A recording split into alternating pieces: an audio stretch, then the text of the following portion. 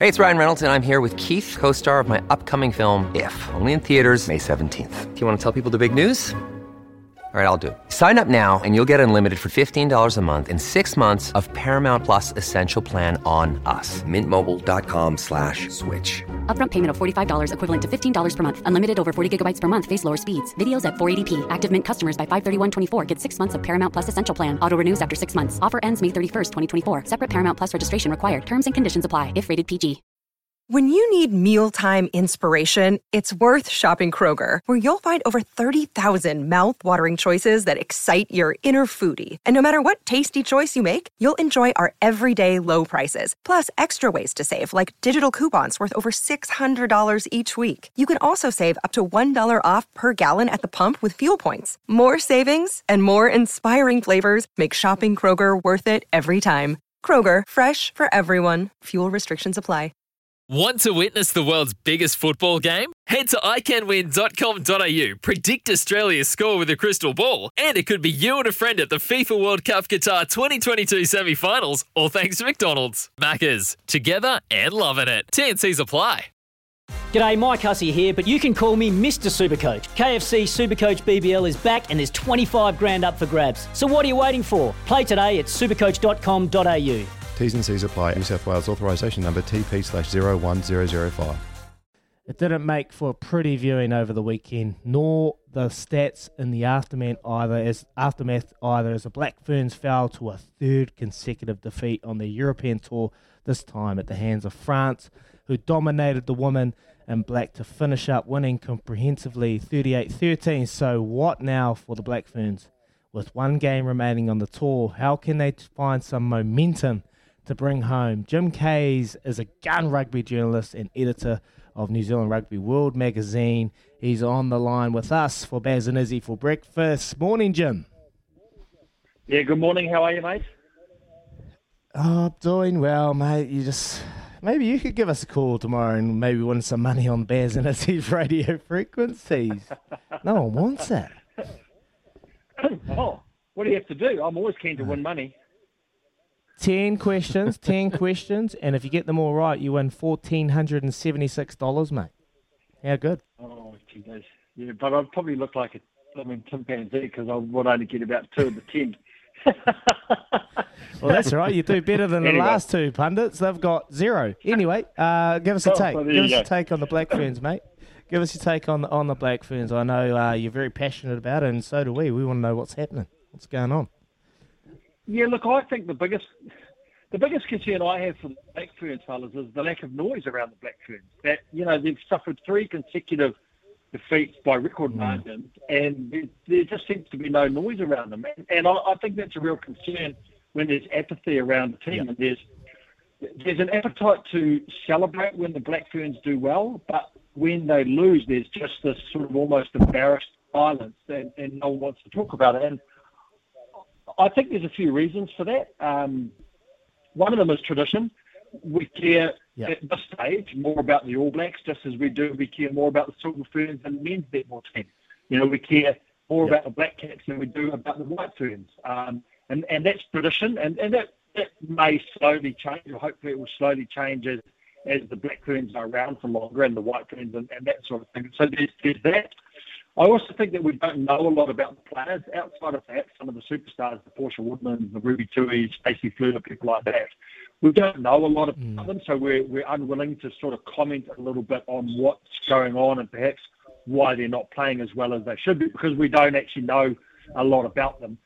And then I also think there's a real unwillingness, and let's be honest, the sports media is a male-dominated industry, and there's a reluctance there, I think, to comment critically on women in sport because you're seen to be sexist, and also I think it's quite hard to find the right language to use sometimes.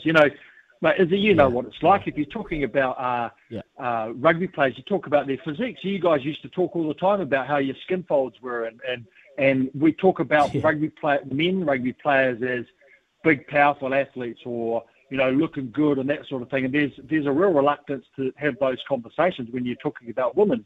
There's no way that you would critique the physique of a Black Ferns prop in the way that we critiqued the physique of Charlie Faumuina. That's just there's no way that you would ever talk about a Black Ferns prop in the same way that we talked about Caleb, who used to turn up at pre-season training a little bit overweight.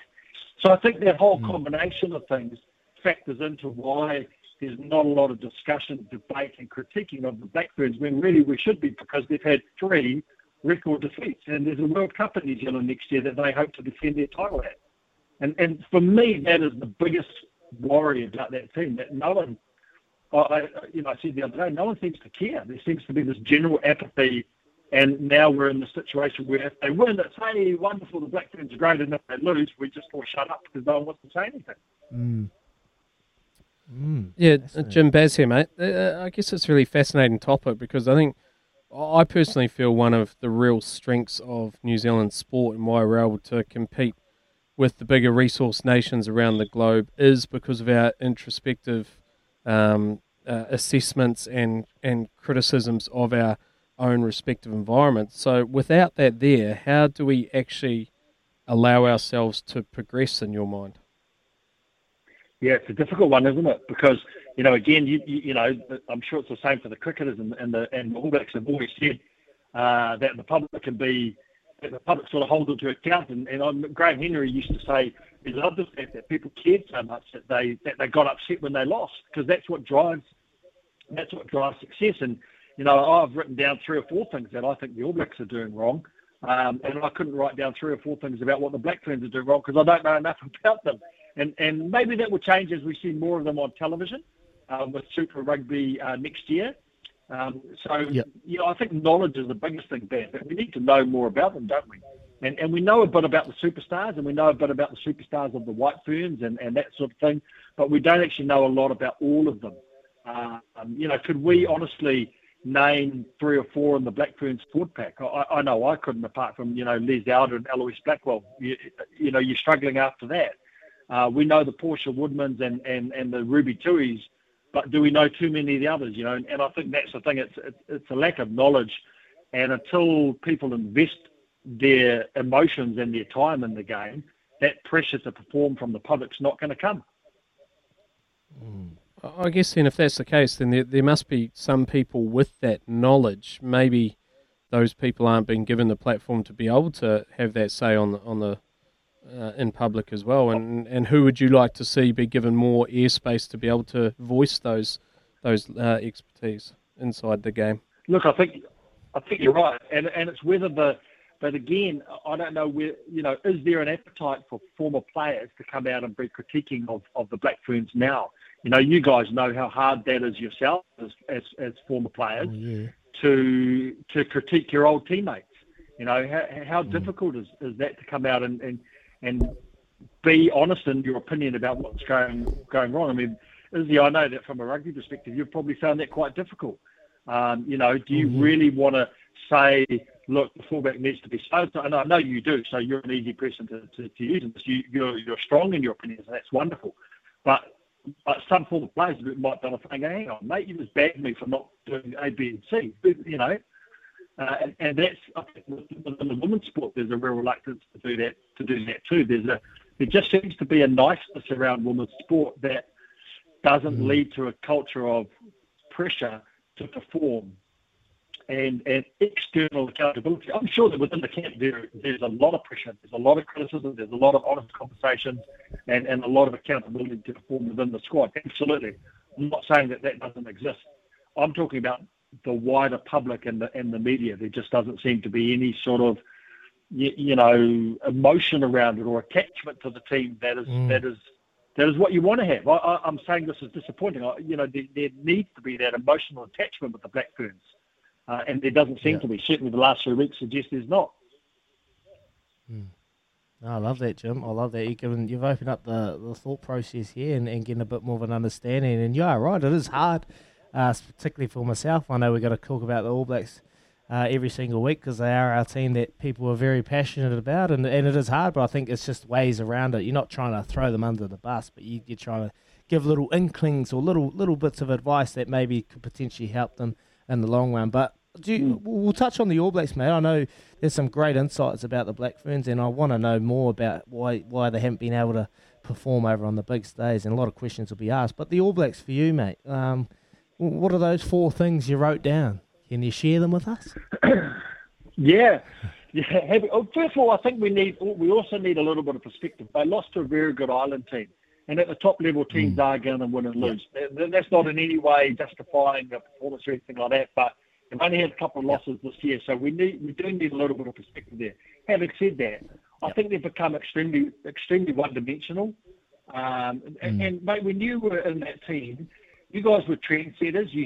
You came up with new ways, not transforming the game, but new little bits that gave you an edge. And I don't see that happening with the All Blacks now. I don't see them leading the way. And I think a classic example of that is that they've perhaps fallen behind in the skill of the Type 5 compared to some of the other teams. Now, it used to be that what set the All Blacks apart was the Type 5s, the fatties as we used to call them, were lean, mean, hungry machines, very fit, very skillful, could throw cut-out passes, all of that sort of stuff.